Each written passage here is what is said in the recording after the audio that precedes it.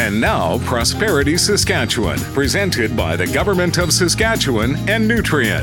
Our mining companies publish the amount of spending they do locally, and they spend a lot, hundreds of millions annually. Now, it's interesting to note that our mining sector does not have laws forcing them to shop local. They've just realized that it's important. So what's the impact? A PricewaterhouseCoopers study revealed that every dollar spent with local Saskatchewan suppliers generates nearly 4 times the economic impact for the province than spending that same dollar with out-of-province suppliers. Now, Nutrien and Cameco spend over 80% of the procurable spend locally. And when we multiply this by 4, that turns out to be billions of dollars more injected into our economy than if they spent it elsewhere, since every dollar spent with local Saskatchewan suppliers generates nearly 4 times the economic impact than spending that same dollar with out-of-province suppliers. And our mining sector spends billions locally. I'm Eric Anderson from SIMSA.